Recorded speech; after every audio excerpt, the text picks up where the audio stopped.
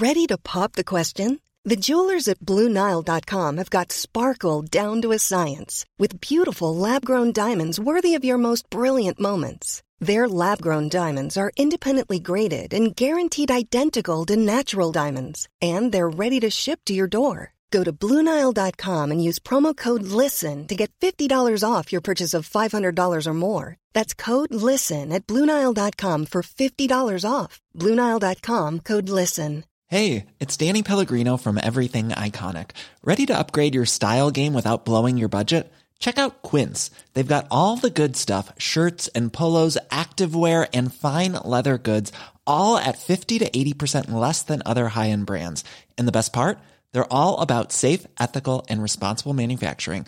Get that luxury vibe without the luxury price tag. Hit up quince.com/upgrade for free shipping and 365-day returns on your next order. That's quince.com/upgrade. Hello everyone, welcome to Dan Snow's History Hit. Thank you very much for all your comments about the Bismarck episode yesterday. It was a great treat to be able to monologue on my own podcast rather than asking questions. I might do it again soon. Not on today's episode though, because today I'm sharing an episode of The Ancients with Tristan. His pod is going mad, hundreds of thousands of downloads every month from people who I can only assume are obsessed with ancient history.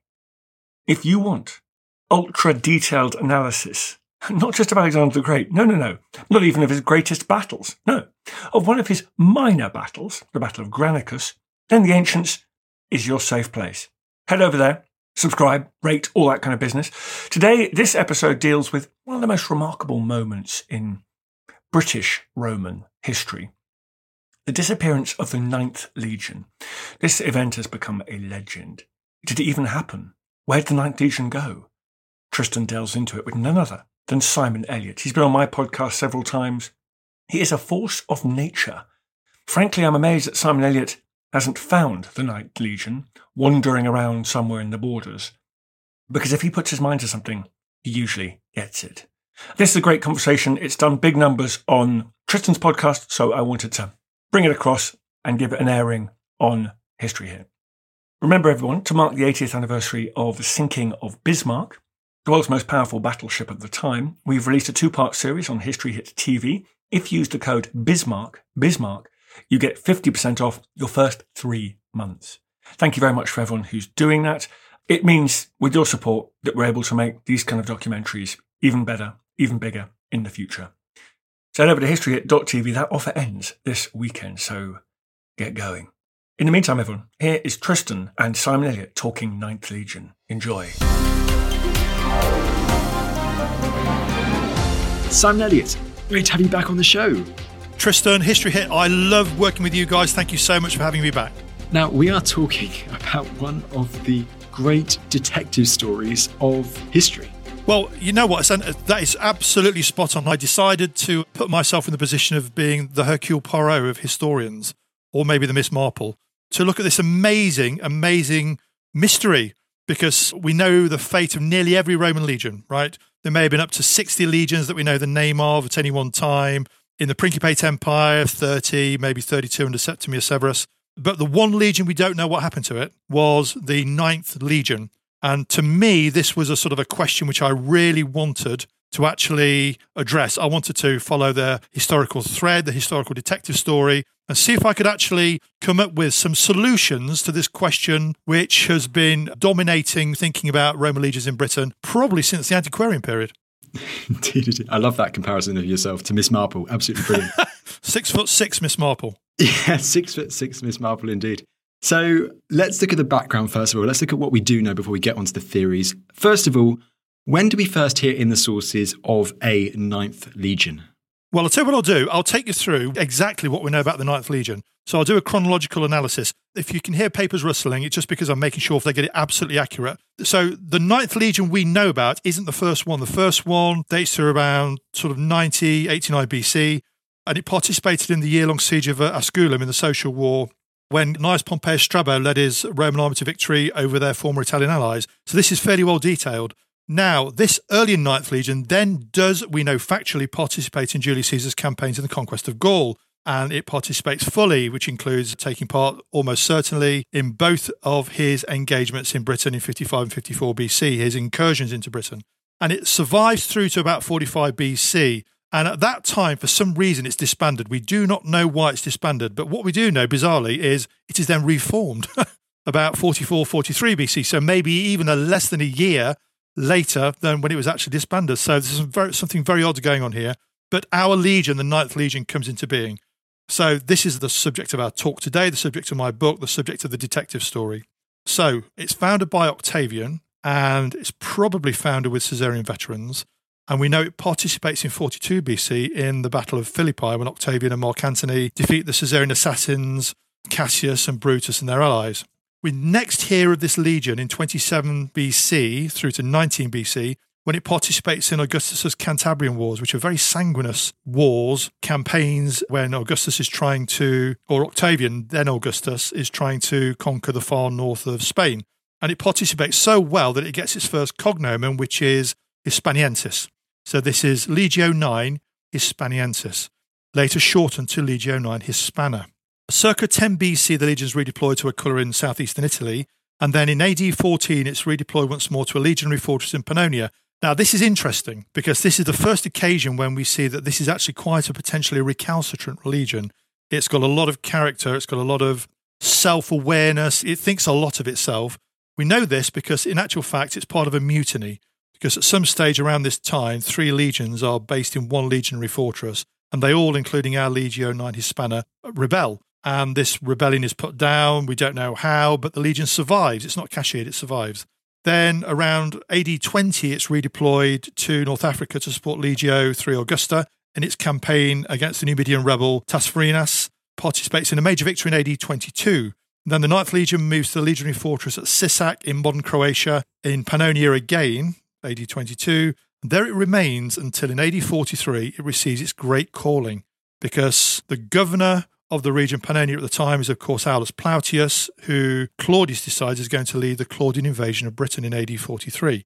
And Legio 9 Hispana is one of the 4 legions which goes to Britain, and it fully participates in the Claudian invasion, fully participates in all of the various breakout campaigns, all the way through to founding Lincoln as a legionary fortress, even later founding York as a legionary fortress, which becomes its home. So Roman York, Eboracum, is founded by the 9th Legion on the River Ouse, and it becomes the base for the legion in the far north of Britain, which is the bulwark against any problems in the far, far north of the unconquered part of the growing province. The next date, which is important, is the first date, Tristan, which is the date when it is last mentioned in history. So in terms of historiography, this is in AD 82 as part of Agricola's campaigns in the far north of Britain. So this is in the region of modern Scotland, when Tacitus says that on a given night in AD 82, the 9th Legion is in its marching camp. Remember, Roman legions at the end of every day's march, when they're in enemy territory, build a marching camp to defend themselves. And on a given night in AD 82, the camp is almost overrun by an attack of the native Britons. And apparently Agricola, Tacitus tells us, and he would do because Tacitus is writing about his father-in-law, Tacitus tells us that Agricola saves the day by turning it with another legion, which prevents the 9th Legion in its marching camp being overrun. Of course, Tacitus also tells us that the 9th Legion then claimed that they were okay, actually, and that they were winning. So you have this push and shove in the historical narrative between Agricola, the boss, and the 9th Legion, who were almost overrun. So this is the second time we have the 9th Legion mentioned in the context of something which is not esteemed. So we have it rebelling earlier in Pannonia, and now it's almost overrun. Is this a taste of things to come? Let us see. So moving on, we have AD 104 to 120, possibly vexillations, we can talk about this later, of the 9th Legion moving to the legionary fortress at Nijmegen on the Rhine. But then in AD 108, we get the next most important piece of history regarding the 9th Legion, and this is the epigraphy on the stone-built, rebuilt southeastern gate at the legionary fortress in York, which is in the reign of the Emperor Trajan, references the gate being rebuilt by the 9th Legion. This is so important because it's the last time they're ever mentioned. So we have AD 82, the last time in history by a historian. AD 108, we have the last time it's mentioned ever. And that's it. It disappears from history in terms of the written record from that point. We then move to AD 122 when we know that Hadrian arrived in Britain. We can talk about his role in the building of Hadrian's Wall, whether it was begun earlier or during his visit, later perhaps. But the key thing here is he brings another legion, so Legio 6 Victrix, and 6 Victrix is installed in York to replace the 9th Legion. So therefore the 9th Legion is no longer in York. It is either gone or somewhere else. And then if we look at the building of Hadrian's Wall, as we know, Hadrian's Wall is covered in epigraphy, in writing from the various legions and military units which built Hadrian's Wall. So even one of my areas of speciality, the Classis Britannica, the regional navy in Britain, we know because of inscriptions built parts of Hadrian's Wall. There is no inscription from the 9th Legion. So to my mind, it's not there, it's gone. So sometime between 108 and 122, it's gone. And then finally, we go to AD 168 when we have the construction of a pillar, a pair of pillars actually in Rome, which list the extant legions of their day, AD 168, and they don't list the 9th Hispana. So it's definitely gone by then. So that is what we factually know. It's an amazing roundup there, Simon. And just before we go on to the theories of what could possibly have happened to the 9th Legion, there's one episode from the history of the 9th Legion that I would like us to just focus on a little bit because it is absolutely extraordinary. I think it's 60 or 61 AD, the 9th Legion, it has a run-in with the famous Iceni Queen Boudica. Well, this is interesting because the context we're talking about here is the famous 9th Legion, an elite legion, one of the 4 legions chosen by Claudius to invade amazing, fantastical far-off Britannia, the Game of Thrones, the Tolkien-esque sort of invasion of his day, Claudius. So this is an elite legion, but we know earlier it rebelled. We know later it's almost overrun. If we go to the Boudiccan Revolt, we know that the first responders to the Boudiccan Revolt, AD 60-61, was the 9th Legion, because the 9th Legion was based in Lincoln and probably had vexillations, probably further south. And vexillations of legionaries, probably with some supporting auxilia, try and intercept Boudica. This is under the command of the legate in charge of the 9th Legion at the time, who's Cerealis, who's later a famous governor in Britain in actual fact, supporter of Vespasian, the first Flavian emperor, and they arrived too late to stop the sack of Colchester. So they failed once. They then try and engage Boudica and her troops, 100,000 maybe, as they travel southwest from Colchester to London, and they're hammered. They're defeated to the extent where Cerealis actually flees the battlefield, leaving his legionaries to die where they stand, and then spends the rest of the Boudiccan revolt hiding with his cavalry in a local fort. So we have another ignominious failure here. So you put the dates together yourself very well. You go from the rebellion in Pannonia, you go from the Boudiccan failure, you go through to it being overrun almost in AD 82, as Tacitus tells us. So perhaps what we're seeing here is the 9th Legion portrayed to us in the age in which we live today through popular fiction and maybe an antiquarian view of it as well as being an elite legion. I call it an elite legion, you've called it an elite legion, and yet we have 3 failures here. So maybe it wasn't as good as it's portrayed to be in the modern world. Absolutely. An elite legion that is clouded by several significant failures, it seems. And disappears. It just absolutely disappears. There is potentially only one other legion which disappears, and even that, we almost certainly know what happened to it. It's interesting at the moment, of course, in popular television, we have on Netflix Barbarians talking about Varus and his 3 legions which were destroyed in Teutoburg Forest.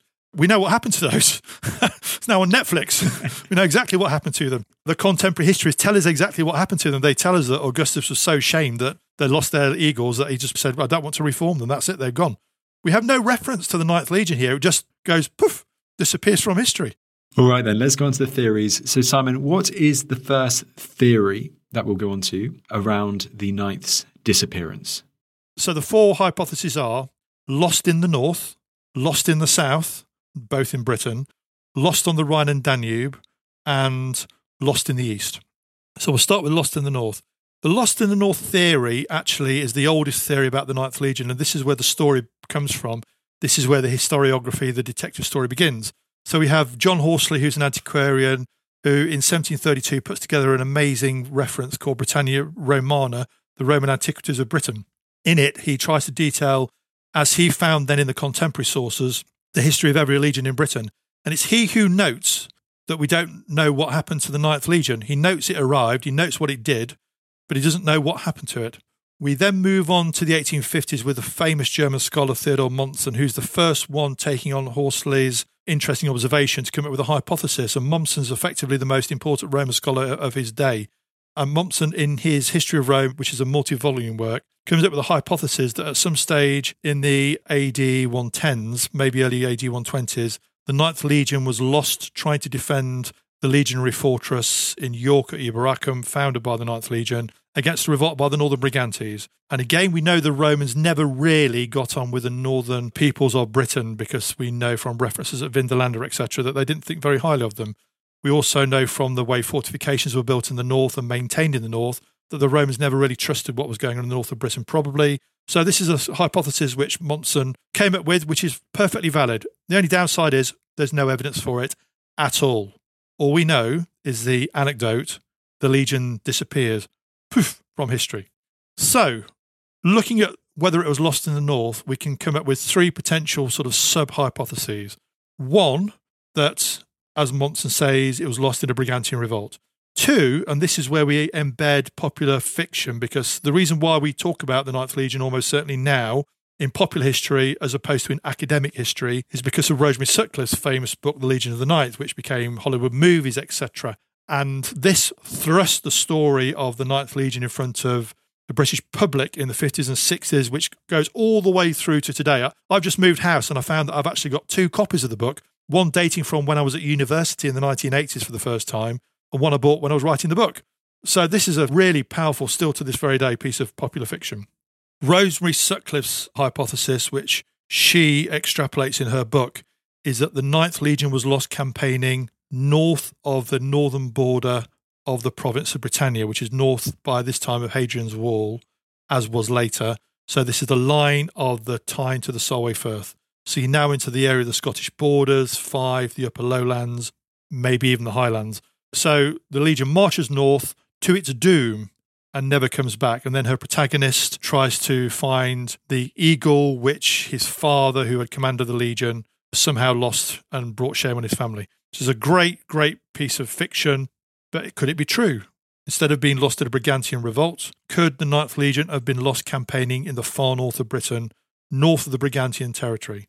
The third sub-hypothesis here, lost in the north, is that it was lost in some kind of major conflagration which encapsulates the two. So it's the whole of the north, in some way, shape or form, has a major event. So almost like a Boudiccan revolt, but in the far north. So not only do we have the 9th Legion campaigning and suffering north of the northern border, we also have a Brigantian revolt as well. So everything goes wrong. So Brigantian revolt, lost in the far north, or a region-wide rebellion, including the far north and the Brigantian territory. So that's number one. And to my mind, there's no hard evidence whatsoever. That's the beauty of this from a historical fiction perspective, but also the tribulations for me as an archaeologist and a historian. It's a great story, but there's no evidence for it whatsoever, which is something which dogs us all the time when we're talking about the 9th Legion, because there's nothing there in terms of, we can look at it being in places, but what we can't do is say what happened to it based on the archaeology. So the second theory, was it lost in the south? And here we go to a really interesting sort of fairly modern theory in a recent edition of Britannia by Dr. Dominic Perring, the great archaeologist at UCL. He got this theory called the Hadrianic War in London. And in his theory, he talks about an event taking place in London between the later AD 110s, so around the accession of Hadrian. Let's remember, Hadrian is a fairly unlikely successor to Trajan, really. He's in the east when he succeeds Trajan when Trajan dies. And as often happens around the time of the accession of a new emperor, particularly if it's a fairly undignified handover, and this may have been, you get things happening around the empire because people don't accept the result. So we know occasionally around the empire at this time there is a moderate amount of revolt, etc. There may be something like that happened in London. So here we look at from the accession of Hadrian maybe into the mid to late 120s. And here we have three events within this Hadrianic War. We have the finding of hundreds of beheaded skulls in the upper reaches of the Walbrook Valley. Beheaded skulls? Beheaded skulls, yeah. So these are skulls of people who've been beheaded. They're found in the upper reaches of the Walbrook Valley, sort of in the stream. Remember in Roman London, the Walbrook, which today is covered over by the streets, in the Roman period, it was actually a very significant waterway which bisected Roman London in half, with its tributaries and the Walbrook itself leaving the northern boundary of the Pomerium, the religious boundary of London, later to become the Severn land walls of London. So in the upper reaches, so around where London Wall is today, hundreds of skulls have been found in rescue archaeology and early 19th century archaeology, all beheaded, all unusual in that you have this almost a mass decapitating event. Secondly, you have the Hadrianic fire in London. So the Hadrianic fire, usually dated to the mid-AD 120s, is a burning event in Roman London of a scale of what you and I would call from our upbringing the Great Fire of London at the time of Christopher Wren. So the whole of London is burnt down in a massive conflagration. And usually this conflagration features mainly the fronts of buildings being burnt, not the whole buildings. So it looks as though places have been torched. So it looks as though you have two things here. You have these beheaded skulls around this time in the upper reach of the Walbrook, where they may have been chucked away or deposited ritually. And then you also have, it looks like London's torched. So it's deliberately burnt. So this is an event, potentially a rebellion, this Hadrianic War. Finally, towards the end of the AD 120s, you get the building of the Cripplegate Fort. Now, it's unusual, as you know, Tristan, for the Romans to build a fortification within the pomerium boundary, the religious boundary of a settlement, because the Romans like to keep the military and wider society as separate, because the military then, as now, but even more so then, are separate from society. And it's unusual to have a fort built within a town, and yet we have in London a fort being built. So putting all those things together, what you might have is some kind of event which leads to the beheading, the town being torched, and then subsequently the fort being built. So what may have happened is potentially a rebellion, including the town being torched, the protagonists being people other than the Ninth Legion, the Ninth Legion then coming down to put down the rebellion, and for some reason suffering so badly it's destroyed or cashiered. Or, let's think about this, maybe for some reason the Ninth Legion is called down to London, and it's the Ninth Legion, and let's remember it's got form, for some reason gets involved around the accession of Hadrian when we know there's more trouble around the empire. The Ninth Legion doesn't accept for some reason. It's got a strong sense of self-will, strong sense of self-identity, decides that it doesn't like Hadrian becoming the emperor, so maybe they're the vector for the rebellion. So maybe the skulls are either the people the Ninth put down, or they're the skulls of the Ninth who are slaughtered afterwards because maybe auxiliary cavalry come in to put down this rebellion. And we do know, Tristan, that auxiliary cavalry, especially Gallic and German ones, even in the Principate, let alone in the late Republic, are known for being headhunters. And then maybe the fort's installed later to bring the provincial capital back to heel. So maybe it was lost in the south. Now, it sounds far-fetched, but I do say read the book, because when you read the chapter where I've got a lot of cross-referencing with contemporary historians and a lot of analogy looking at what happened elsewhere at the time of Hadrian's accession, it suddenly becomes a viable option. You're listening to The Ancients on Dan Snow's History Hit. They're talking about the Ninth Legion. More after this. Hey, I'm Don Wildman, and on American History Hit, my expert guests and I journey across the nation and through the years to uncover the stories that have made the United States. From first flight to first ladies, from stitching the Star-Spangled Banner to striking gold in California, to shooting for the moon with Apollo. We've got you covered. Catch new episodes of American History Hit, a podcast by History Hit, every Monday and Thursday wherever you get your podcasts. Ready to pop the question? The jewelers at BlueNile.com have got sparkle down to a science with beautiful lab-grown diamonds worthy of your most brilliant moments. Their lab-grown diamonds are independently graded and guaranteed identical to natural diamonds, and they're ready to ship to your door. Go to BlueNile.com and use promo code LISTEN to get $50 off your purchase of $500 or more. That's code LISTEN at BlueNile.com for $50 off. BlueNile.com, code LISTEN. Looking for the perfect gift to celebrate the moms in your life? Aura frames are beautiful, Wi-Fi connected digital picture frames that allow you to share and display unlimited photos. It's super easy to upload and share photos via the Aura app. And if you're giving an Aura as a gift, you can even personalize the frame with preloaded photos and memories. And also remember, when using messaging apps, they shrink the photos. You cannot print those out. You cannot blow them up. This is high quality imagery going to one of the most important people in your life. The Aura app is super easy to set up. It takes about 2 minutes and you're going to love it. There's free unlimited storage, add unlimited photos and videos, and invite as many people as you want to a frame. Right now, Aura has got a great deal for Mother's Day. Listeners can save on the perfect gift by visiting auraframes.com to get $30 plus free shipping on their best-selling frame. That's AURA frames.com. Use code DANSNOW at checkout to save. Terms and conditions apply.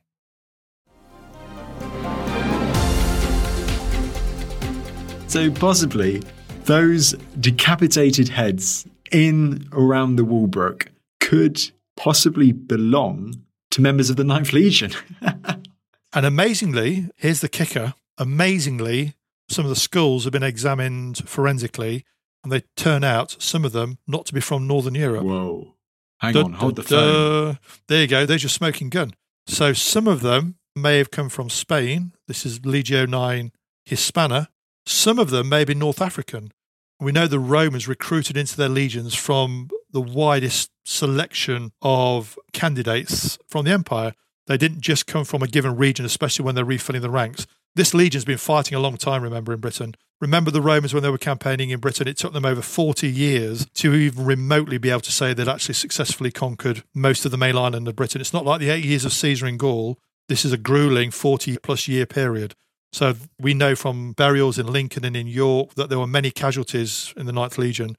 So they have battle casualties being filled with new recruits coming from elsewhere in the empire. So certainly Spain and certainly North Africa. So there's a smoking gun for you.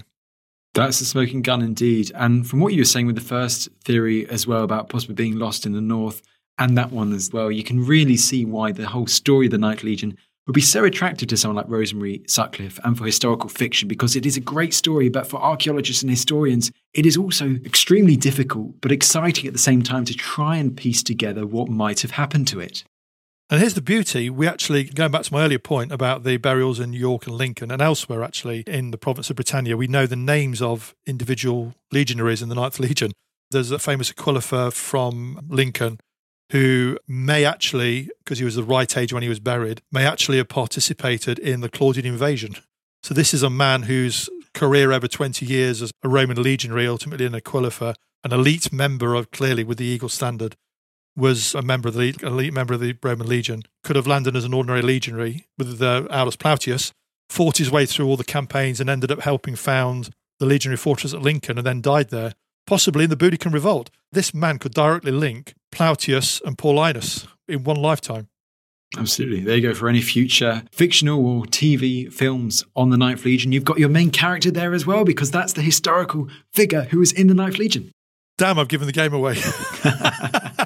Anyhow, let's move away from the island of Britain itself, because let's go on to your third theory. So, the third theory is lost on the Rhine and Danube. Now, we do know there was at least a vexillation of the Ninth Legion, which was based for some time from the mid-AD 100s to the mid-AD 110s in Neumagen at the legionary fortress on the Rhine. We know this because of the stamped tile that they left behind. Obviously, the Roman legionaries did all the building necessary, not only actually for their own needs in their fortresses, their marching camps, but for wider society as well. So one of the key things they did was make tiles, and they often put the stamp of the legion in the tiles. So we know from about 100 pieces of tile that there was a vexillation at least, so a vexillation regiment of the Ninth Legion based in Neumagen for about a 10-year period. Here's the interesting thing, though. All the mentions I've had so far of the Ninth Legion in epigraphy and history have styled the Ninth Legion Legio 1X, as it were, so 9 spelt like that. So the Ninth Legion, which is detailed at Neumagen, is styled Legio V1111, uniquely, apart from one location in Cumbria. So you have a location in Cumbria where in the early AD 100s, you have tiles being stamped near Carlisle, which have the Legion styled this way. And then later, the unit based in Neumagen styles itself in the same way, but nowhere else does the Ninth Legion do that. So the hypothesis would be here that you have a vexillation, which in the early 100s is based in the northwest of Britain, which for some reason is then redeployed to Neumagen. And around that time, you also have one or two other pieces of epigraphy. There's an altar which mentions an officer who takes the waters because he's not feeling very well at a health spa. in Germania Inferior. And you also have a couple of pieces of horse decoration, which are styled the 9th Legion as well. But that's it. And again, they're styled the same way. So therefore, probably you have this vexillation moving from the northwest of Britain to Nijmegen. Why was it Nijmegen? Because around the time it was based there, the Legion, which was earlier based there, was fighting with Trajan in his attempts to conquer Dacia and then stayed on the Danube. And it looks like there were other vexillations from other legions in Britain which did the same as well, which at that time would have been 2 Augusta and 20 Valeria Victrix and possibly 14 Gemina as well. But that's it. Again, the trail goes cold. So then you look for a context about how, let's hypothesize, it may have been the whole legion, not just the vexillation there. How could it have been lost?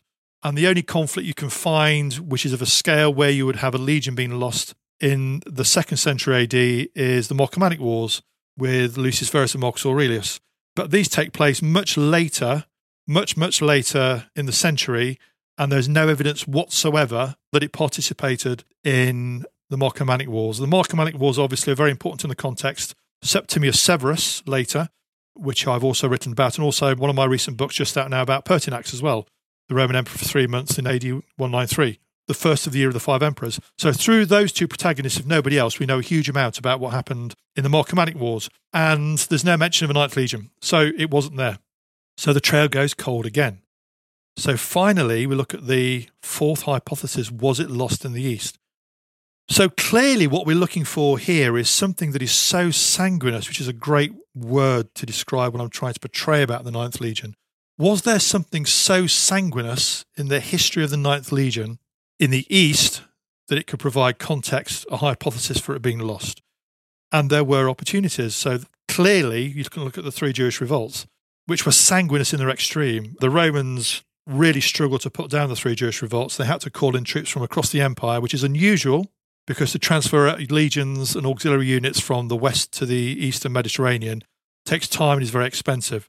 Such was the jeopardy involved in the Jewish revolts. Certainly for the 9th Legion, you could see context for a legion being lost in the 2nd Jewish revolt, which is the Kitos War, which takes place in the context of Trajan's campaigns against the Parthians and in the east, where you end up with a conflagration from AD 115 of many Jewish communities, not just in Judea, but also in Jewish communities across the various cities of the Mediterranean. Probably a Roman legion is lost in the Kitos War. It's never named, but there's context.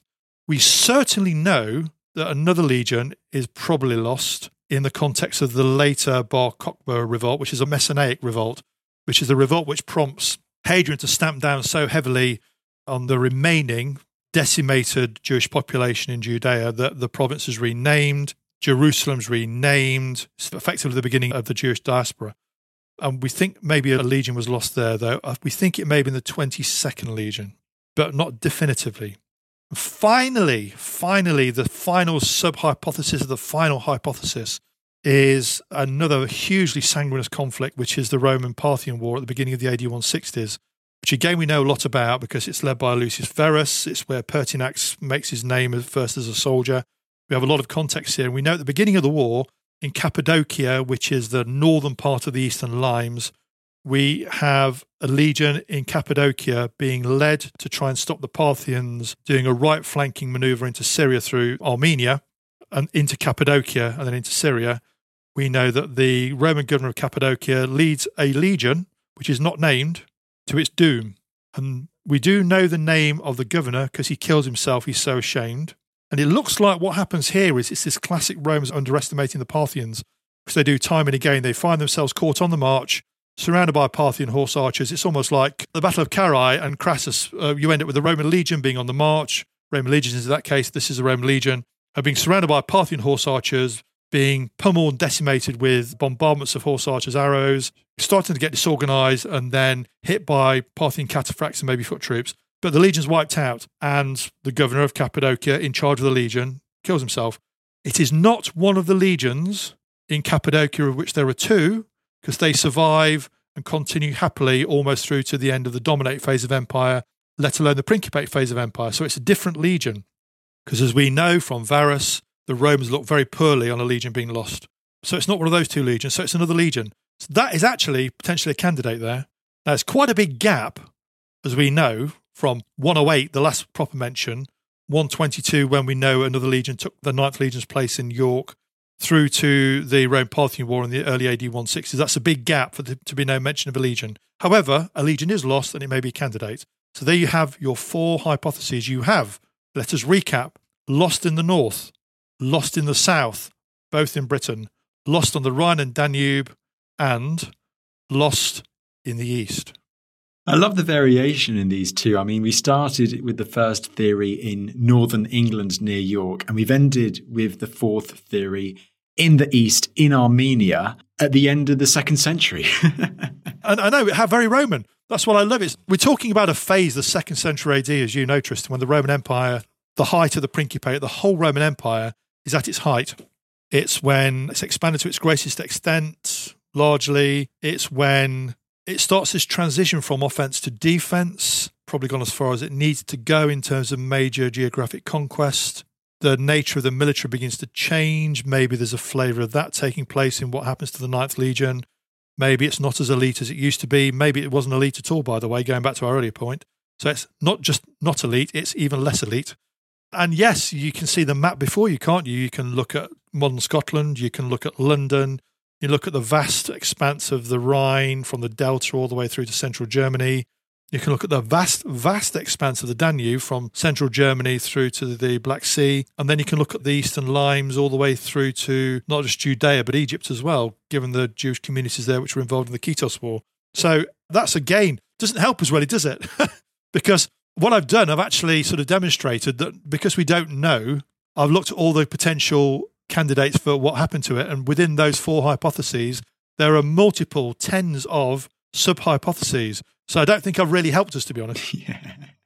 Many, many layers to it. And Simon, if I may, it's now the big climax. It's the part of the Miss Marple or the Hercule Poirot documentary that we've all been waiting to hear, to find out the answer. Of all these theories, which do you think is the most likely? I'll go from least to most, if I may, Tristan. So, absolutely, it was not, pauses for effect, lost on the Rhine or Danube. There's no evidence for it whatsoever. If a Roman legion had been lost fighting north of the Rhine or Danube, even outside of the context of the Marcomannic Wars, we would know about it. We would certainly know about it because it's so highly commented on in contemporary literature if it was lost in the Marcomannic Wars. So it's not that. And then the next 2 are very, very close. Okay, so I'm going to go 3, the Hadrianic War. So 4 is a non-starter at all. The next 2 are quite bunched, so it's almost like 2 seconds. I'll go bottom 2nd, 3rd, the Hadrianic War in London, because the opportunities there, actually, there's got to be a lot more research on this Hadrianic War theory, but something happened we don't know about, which is often the case, of course, in classical history, Roman or otherwise, because we have these big gaps, because we have so few sources to use, even with good archaeology today.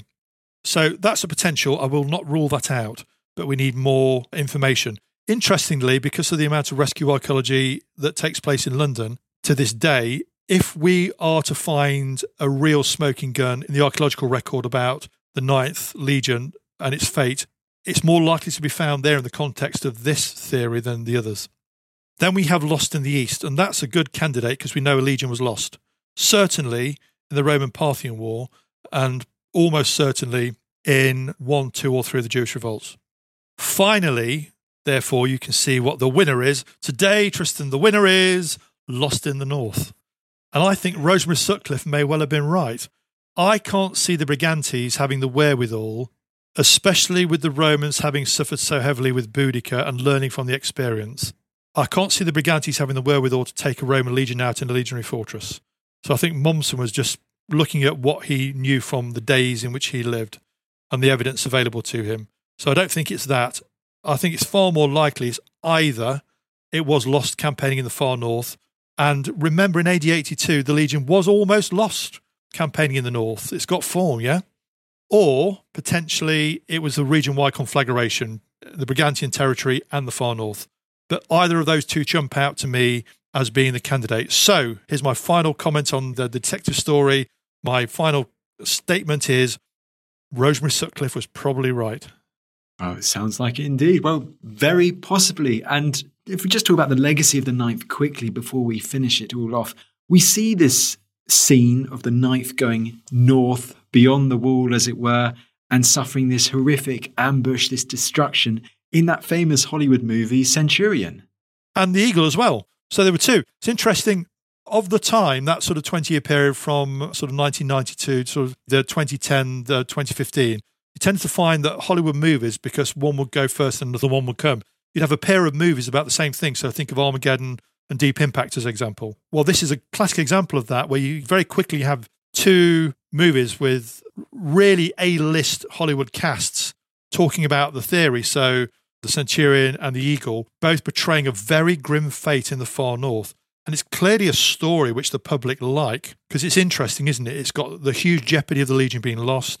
It's got the honourable individuals trying to get the honour back for their Legion and their family. Quite a Roman thing in actual fact.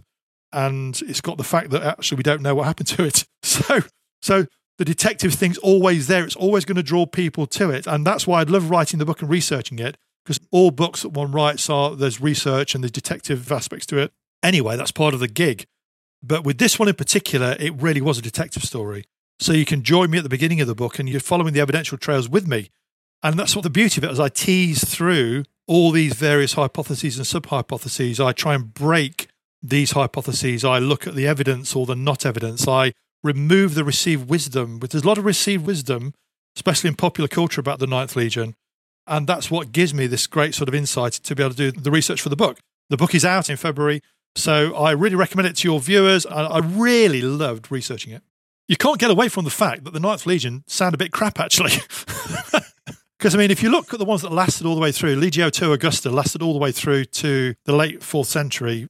I'm doing some research on the Roman legions in Britain for some other work. Legio 6 Victrix probably survived until the late 3rd, maybe early 4th century. 20 Valeria Victrix may have survived to the mid-4th century. So it's unusual that you have this big legion, etc., not just disappearing, but also when you actually look at the research about it, it's just not got a very good track record, actually. And they put it in York.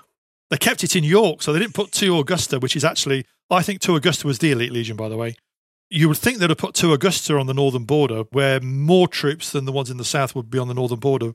For some reason, they didn't. Fantastic. Well, Simon, Ancient Histories, Miss Marple / Hercule Poirot. This was an absolutely enjoyable, very good, brilliant chat. And one last time, your book on the Ninth Legion is called Roman Britain's Lost Legion, What Really Happened to Legio IX Hispana. He says, twirling his Hercule Poirot-esque moustache.